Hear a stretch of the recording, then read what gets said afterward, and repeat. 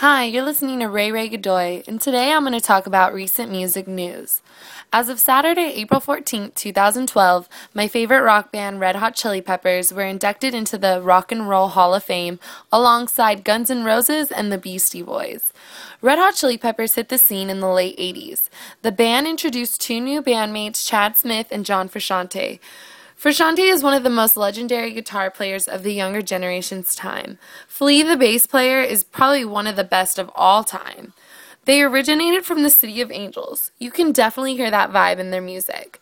The collaboration of groovy bass to sexual-driven lyrics and guitar solos equal the epitome of the California dream. Still to this day, Red Hot Chili Peppers are putting out amazing records for the entire world to enjoy. In the midst of their European and North American tour, the group made a stop to Cleveland, Ohio to accept the honor of being inducted. The band performed with two former members, Jack Irons and Cliff Martinez, who left the band right before the rise in the early 90s. This was a night to remember for them and myself. The band got to reflect back on all their efforts from the last 25 years, and I got to listen to all their best songs.